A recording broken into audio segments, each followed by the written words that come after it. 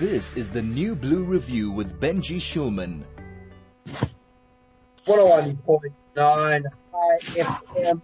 Our Culture Vulture correspondent Alistair Anderson joins us today. Alistair, how are you doing? Good. How are you, Benji? I am doing very, very well, thank you. And we're talking about post-corona Johannesburg. We're having a bit of a dip in waves. I see that the Deputy Health Minister came on today to a press release saying that things are still looking reasonably good.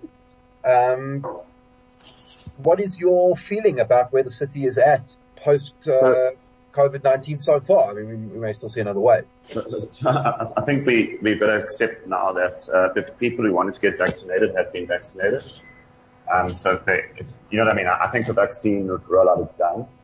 And the only way they're going to get more people vaccinated is if they enforce it somehow, which is a bit scary, but that's my kind of opinion on it. Hopefully there won't be a severe fourth wave. There will be a fourth wave. It started in Europe again. There's quite a number of football players actually last week were in quarantine because they were getting corona. So those are some of the leading German players couldn't play, who play in the Premier League because they couldn't play nationally. So yeah, I'd be a bit worried. But as far as the actual city goes, it's pretty much back to normal. It's like pre-corona now. Everyone's out in the streets. Places are opening up. I think some people just aren't going out. But yeah, if you go to any bar, any club, there's no masks. And, people have decided it's livelihoods over corona now. So people are working, people are partying. It's silly season's coming. I think it's going to be, pretty crazy. So what is your view about how the sort of cultural sector in Johannesburg is doing? I mean, people are out, but, if I go out and I want to have a drink somewhere in Johannesburg, I'm going to struggle on a weeknight to find anything open beyond 8 p.m., to be honest, unless you're going into one of the serious party capitals. Do you think that, for example, places like restaurants are maybe holding back on their hours, also waiting to see what happens? I think a lot of restaurants are desperate, and then they are struggling. So if you talk to any kind of bar owner or restaurant owner, they'll tell you an extra hour will make all the difference to them. With this 12 o'clock curfew, obviously a lot of places during the week, they'll close even around 10. They'll be putting lockdowns at 10. So it is definitely, had permanent damage, lockdown on restaurants and clubs, etc. Anything that was open beyond 12 can't be anymore. So you'll see that a lot of places have closed down, recently just because they couldn't survive. But I guess the idea is that in Christmas season, festive season, things will get busy and people will be going out to eat. Maybe people who haven't been out for a year will go out now. Lots of Christmas parties I'm sure are happening. So I think people are really hopeful for that. And of course you've got tourism, coming back, and you'll probably have a lot of people moving around. So obviously not going overseas, but going to Cape Town, going to Durban, Clet, etc. So I think it's going to be busy. As far as cultural stuff goes, people are still Netflixing, or they're watching Showmax, or they're watching sport at home. We've seen some theatres closed down, but then we've also seen the Joburg theatres now being pantomimes like Cinderella. So yeah, it's kind of, I think there's a lot of optimism now, but maybe just because South Africans are really tired and we've just had an election, and we've scored so many own goals recently that I think we're hoping that things go well. We've got water problems now. We've had electricity problems. The country's divided. Yeah, it's a hell of a time at the moment. Now, the one element that you haven't spoken about is movies. Ster-Kinekor is still in business rescue, but it seems that the James Bond franchise seems to have at least upped a little bit of attendance as the sort of first blockbuster out of the pandemic. Yeah, so that movie's done incredibly well. And I think it's because people want to experience it, on the big screen. So James Bond, it's the last Daniel Craig James Bond. It's a good movie. I've seen it. People are enjoying that. People want to come to theaters. You don't have to wear a mask in the cinema itself now. You used to in, stricter COVID levels, but not now in level 1. And then Dune, which I also saw, which is absolutely brilliant. It's probably the best film of the year. That also has to be seen in a cinema. It's just not, you can watch these things on stuff like HBO Max and Netflix. We don't have access to all those things in South Africa. Let's use a VPN, but not the same as sitting in a cinema. I think people are missing going to events, seeing other humans. Humans are social animals, and that's pretty much what's happened. So we're getting over it, and you'll see a lot of these Hollywood movies are now going to come out, like the new Matrix, there's the new Top Gun. They're going to come out in theaters and not just on streaming services. Now, what about music? As really big concerts, people getting together, lots of dancing, etc. Are we seeing the live music scene making a comeback as well? No, so live music's really it's on its knees in South Africa. People are trying. There's a venue called Stonehenge, which is in Australian Park. It's probably got the best sound in the country. It's definitely the best sound in Johannesburg. That's like a rock, dance, jazz venue. I've seen a few shows there. I was at one on Friday. The Tasers played. They were exceptional. About 50 people there. But yeah, we don't have those massive, concert events yet. I mean, as far as I know, the last sort of big international thing was AHA, which was last year in February around Valentine's Day, just before the pandemic. I know the JPO has had a couple of, shows this year, but it's limited capacity, and obviously given the age of, visitors there, you have to come with a COVID, certificate that you've been vaccinated or proof of a test within the last 3 days that you've had a COVID test. So it's slow to return the live music, and it's sad because I think a lot of musicians and artists are struggling, and we really do need some kind of big event, where you can, fill a stadium. But I guess we're just not at that point yet because our vaccination numbers are just embarrassing. Yeah, and I wonder whether there is an opportunity to have the cultural sector kind of support that in some way. And we've seen it with sport, I think with soccer, where you can get into stadiums, for example, if you have been vaccinated. Do you think that that's likely to be something that incentivizes people in terms of cultural exchange as well? Well, it could definitely incentivize the youth. I think if you said that Cardi B was supposed to come here last year, but obviously there was, the pandemic. If Cardi B came and they said, you can only go watch Cardi B if you're vaxxed, then I think that would be great. But unfortunately, as you know, there's a lot of anti-vaccination rhetoric. We've seen this even from senior people in universities that don't believe people should force vaccinations. But it's quite amazing. I mean, if you look at a place like Austria, you see now they're trying to impose a lockdown on people who haven't been vaccinated because they're unhappy with their vaccine numbers. I think they're about 60-odd%. Which sounds quite draconian, but at the same time, it is necessary. So yeah, I don't know. I think the government needs to get more creative with how it's going to encourage people to get vaccinated. I think they've done the part where they've locked us down. That was, that we had a harsh lockdown. It was hectic. They had the stuff with cigarettes, with alcohol.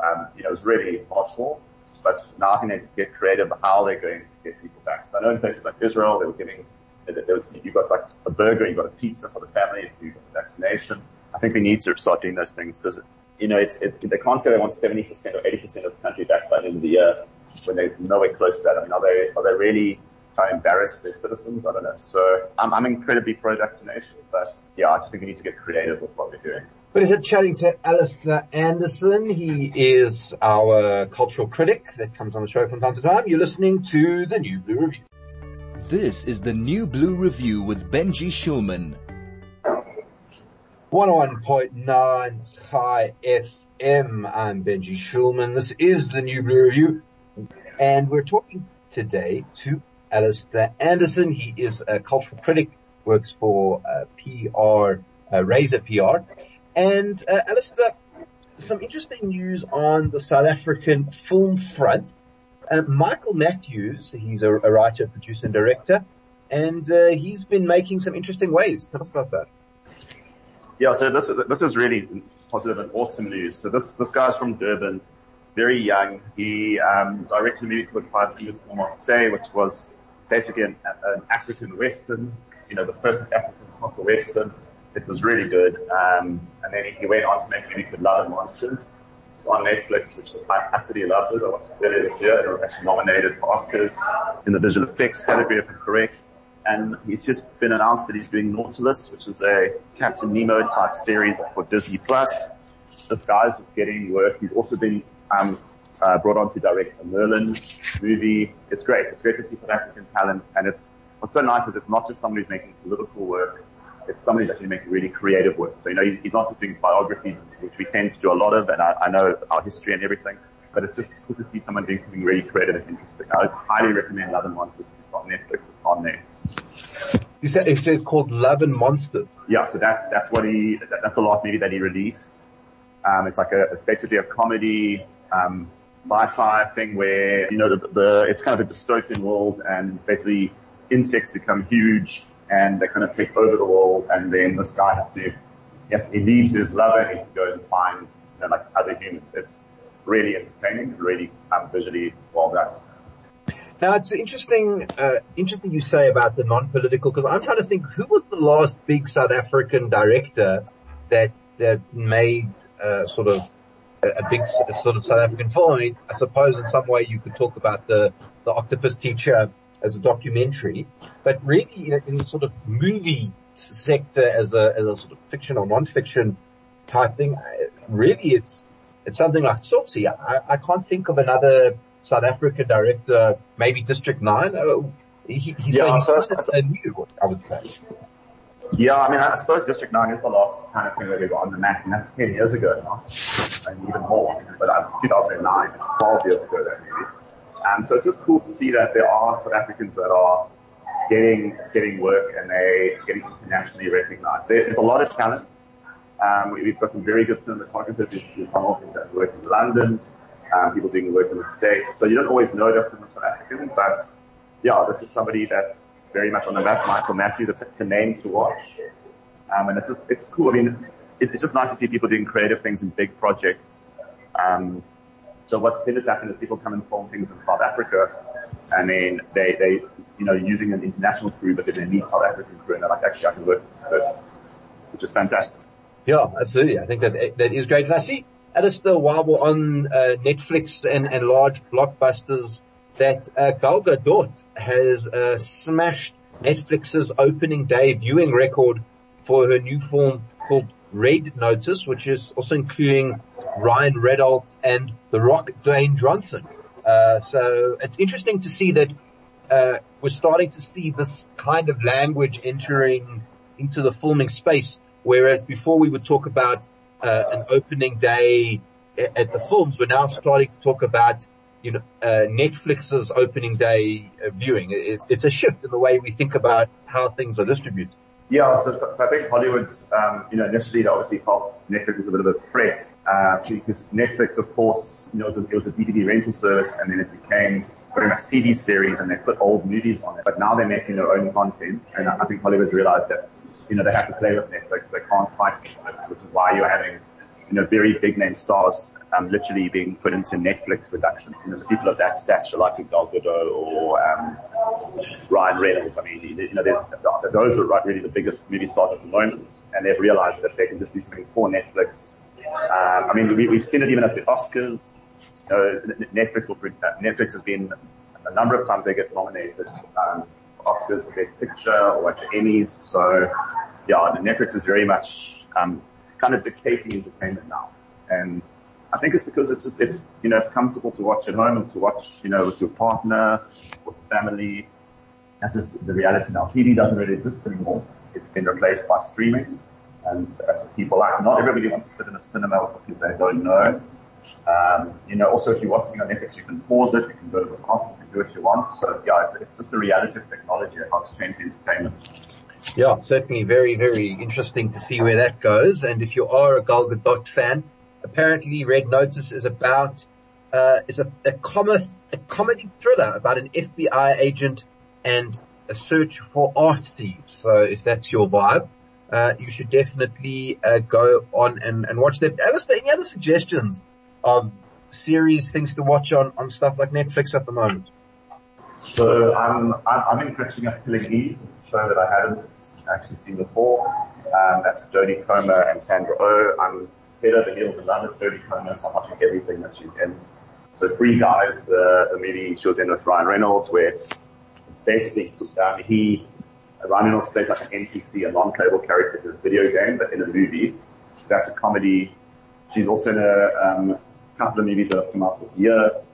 One is The Last Duel, which is very interesting. That's a Ridley Scott movie, and it's shown from three different perspectives, because it's all about how a woman is raped by her husband's friend, and then it's shown from three different perspectives and has three different writers. So yeah, I've been catching up on that. I know a lot of people have enjoyed Squid Game. I think maybe that cultural wave is past now. But I'm picking out a few different things at the moment. We're getting towards the end of the year, so I think maybe one show which you haven't seen, probably the best show on television, is Succession. Season 3 is on at the moment, and I think it's Sopranos level quality. It's just exceptionally well written, very clever, and brilliantly acted. Yeah, that's interesting. In terms of the South African perspective, I was quite surprised to find a Portuguese show on Netflix the other day with some of South African's history on it, called Gloria, which is a Cold War set piece, but set in Portugal and dealing with the Angolan War and the Mozambican Civil War, which of course the Portuguese were involved with in the 60s and 70s, and have a lot of important references for our own countries, because obviously how those wars panned out affected the liberation of our own countries, and you don't often see that kind of history depicted in movies or really kind of cinema in general. So I just thought that was also interesting. These sort of foreign films where you used to have to go watch a foreign film based at an embassy are now very readily available on things like Netflix. If that's with it. Yeah, I mean, I think it's fantastic that Netflix is getting clever, and they're putting content that kind of fits the country that it's in. American Netflix is different to our Netflix, and you don't just have to watch American entertainment. There's also a project at the moment where Netflix is trying to get young people to pitch South African stories, African stories. I believe you have to be under 35. It's on their website. That's quite an amazing concept. You pitch it and then it gets made.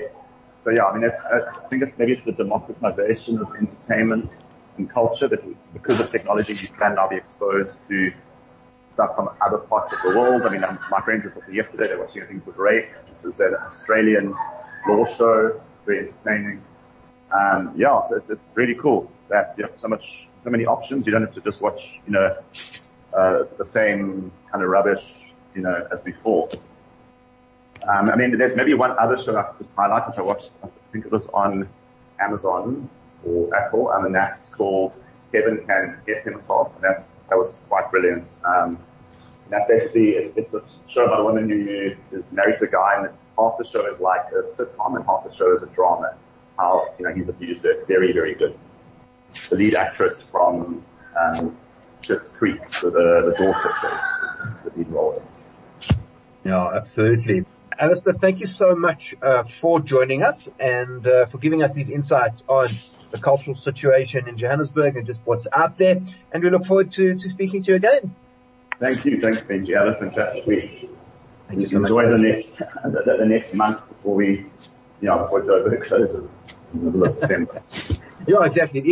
It is the 15th of November, which means that, by the 15th of December, you can start to use the season's greetings, which is, we'll chat to you again in January. And, but I hope we don't only wait for January to speak to you again. So thank you so much, Alistair. Thanks, Benji. Keep well. Thank you. Alistair Anderson there, our cultural critic, and hopefully giving you some things to watch and engage with, as you head towards the holiday season.